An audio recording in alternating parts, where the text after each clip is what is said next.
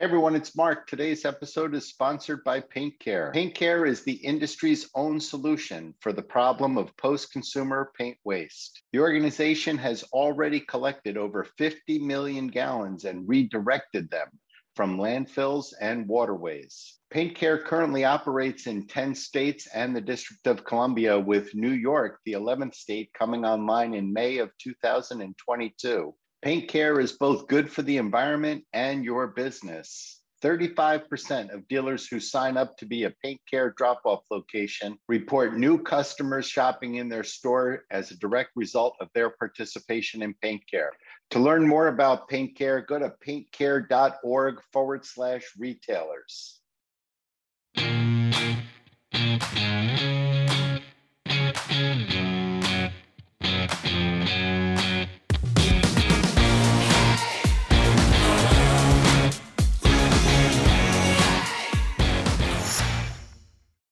Hey everybody, thanks for joining me today. I'm Mark Lipton with another episode of In the News. That's news for independent paint retailers. This is the week of February 10th, 2022. Before we get going, I wanted to start, as I always do, with the dealer shout out, Mike Fleck, Flex Paint of Toms River, New Jersey. The bad news for Mike is that he's in New Jersey. The good news is that he's on the shore. I've known Mike for quite a few years, and I have always appreciated his support of my work. Mike sat in on a board interviewing me once for a consulting gig, and to this day, I still remember the question that he asked me. It was as good a question as I've been asked under those circumstances. So Mike, thank you so much for all your support of my work over these years. I know you've been a reader for quite some time. Thank you so much for your support. Thank you so much for this swag. And now let's get on with the news. Leading off the news today, Home Depot, the nation's largest home improvement retailer, announced plans to hire 100,000 new associates. Home Depot looking to have all 100,000 in place by the beginning of this spring's busy season. Ambitious to say the least, Home Depot is looking to increase staff by 20% in 120 days or less. Home Depot needs the additional staff to keep up with the continued high demand for home improvement materials, paint among them. It caught my attention that Home Depot is touting themselves as a career path rather than a job. The announcement focusing on opportunities for advancement in the store as well as outside of the store and in the Home Depot corporate structure. The announcement stating that some of the 100,000 people that they're looking to hire, they hope to get into corporate assignments such as software development, cybersecurity, data science, marketing, supply chain, and finance. Of course, good luck finding 100,000 people to wear the orange apron in the middle of a labor shortage. Dealers I speak with are still struggling to hire, and the Home Depot announcement reflects some of the reasons for those struggles. Dealers finding it hard to get attention from employee candidates in an environment where all the major companies are hiring as well. Independent retailers may not be able to offer a career path which leads to an office in Atlanta, but they can still compete for the talented people available to work. Dealers looking to hire should make sure their job posts reflect that you can pay a competitive wage. And just like Home Depot did, dealers are encouraged to mention in their postings what they think makes this job a terrific opportunity for somebody looking to work. Dealers offer smaller environments to work in, which is pleasing to a lot of people, with opportunities to work and learn directly from entrepreneur owners. Working for an independent retailer also has a shorter path to responsibility and promotion versus other large retailers and non-retail employers. And of course, many independents I know offer similar benefits to that of the big box and other large corporations, such as 401ks and health insurance. So we'll see how Home Depot does in filling out their roster, and I'll report back. In other news, Walmart has announced a partnership with Angie, that's formerly Angie's List. The announcement sharing that the world's largest retailer is expanding into home services. For those not familiar with the service, Angie's List, now Angie.com, is a professional business directory which helps connect home improvement professionals with consumers needing home improvement services. Service providers pay to be included in Angie's List, and consumers who hire off the list are encouraged to leave reviews of their experience.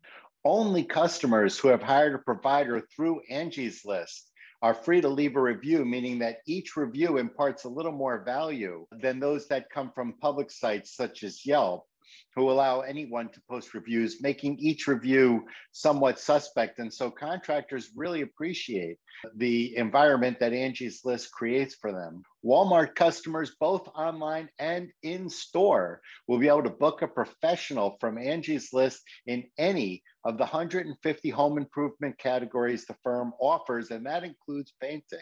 Angie's least expensive services start low, $50 to $80. We'll get some furniture assembled or a TV hung, but the services also includes room and whole house painting. For larger projects such as painting, after a Walmart customer requests a quote, a dedicated project advisor will provide that quote, find a professional, and handle all the project's management to completion.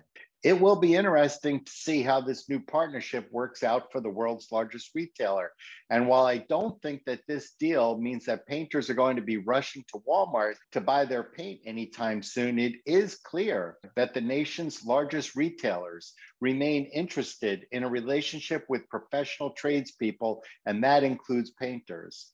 With professional painters making up as much as 85% of many independent retailers' total volume, it's worth keeping an eye on this topic. Moving on, investor website Insider Monkey tracks the portfolio of the nation's largest hedge funds. The site recently sharing that funds are reducing their stock positions in the country's largest paint manufacturer, Sherwin-Williams. 12 months ago, 57 hedge funds in the United States were considered bullish on the Cleveland paint maker, holding significant stock positions of the company in their portfolios. At the end of the most recent quarter reported, that number was down to 44, so a significant decrease in the number of hedge funds willing to hold on to their shares of Sherwin-Williams stock.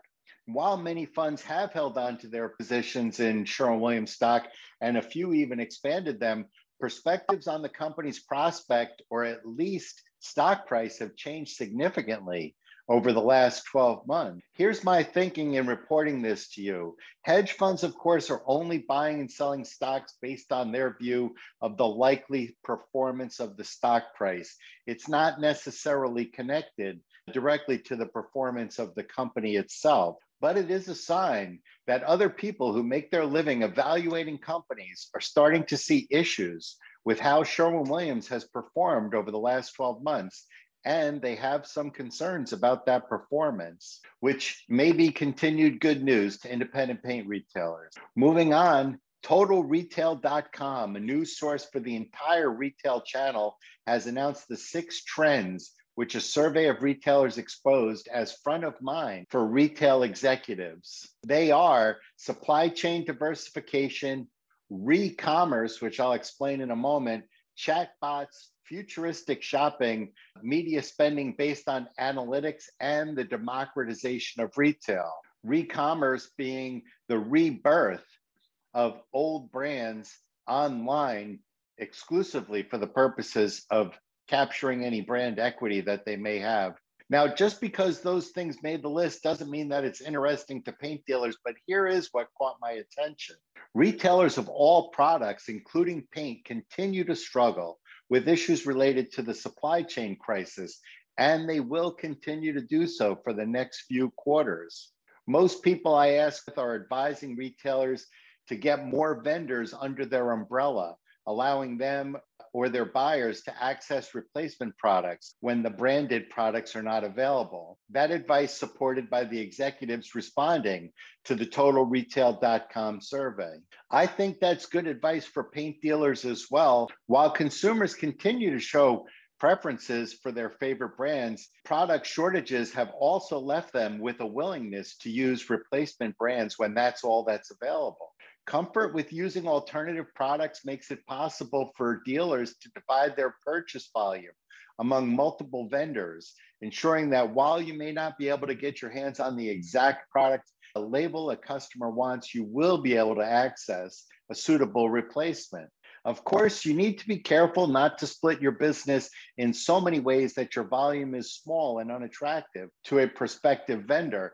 But the days of keeping all your eggs in one vendor basket should be behind you. And paint dealers are encouraged to take the advice from TotalRetail.com and diversify their vendor portfolio. Finally, regarding the labor shortage and how long dealers will be suffering from its effects, Bloomberg reported this week that the lack of sufficient labor, along with job switching and recent Omicron-related absences, is wreaking havoc on nearly every U.S. industry. The latest employment report showing that while the labor force participation rate, that's the share of Americans that are either working or looking for work, climbed in January, it's still well below pre-pandemic levels.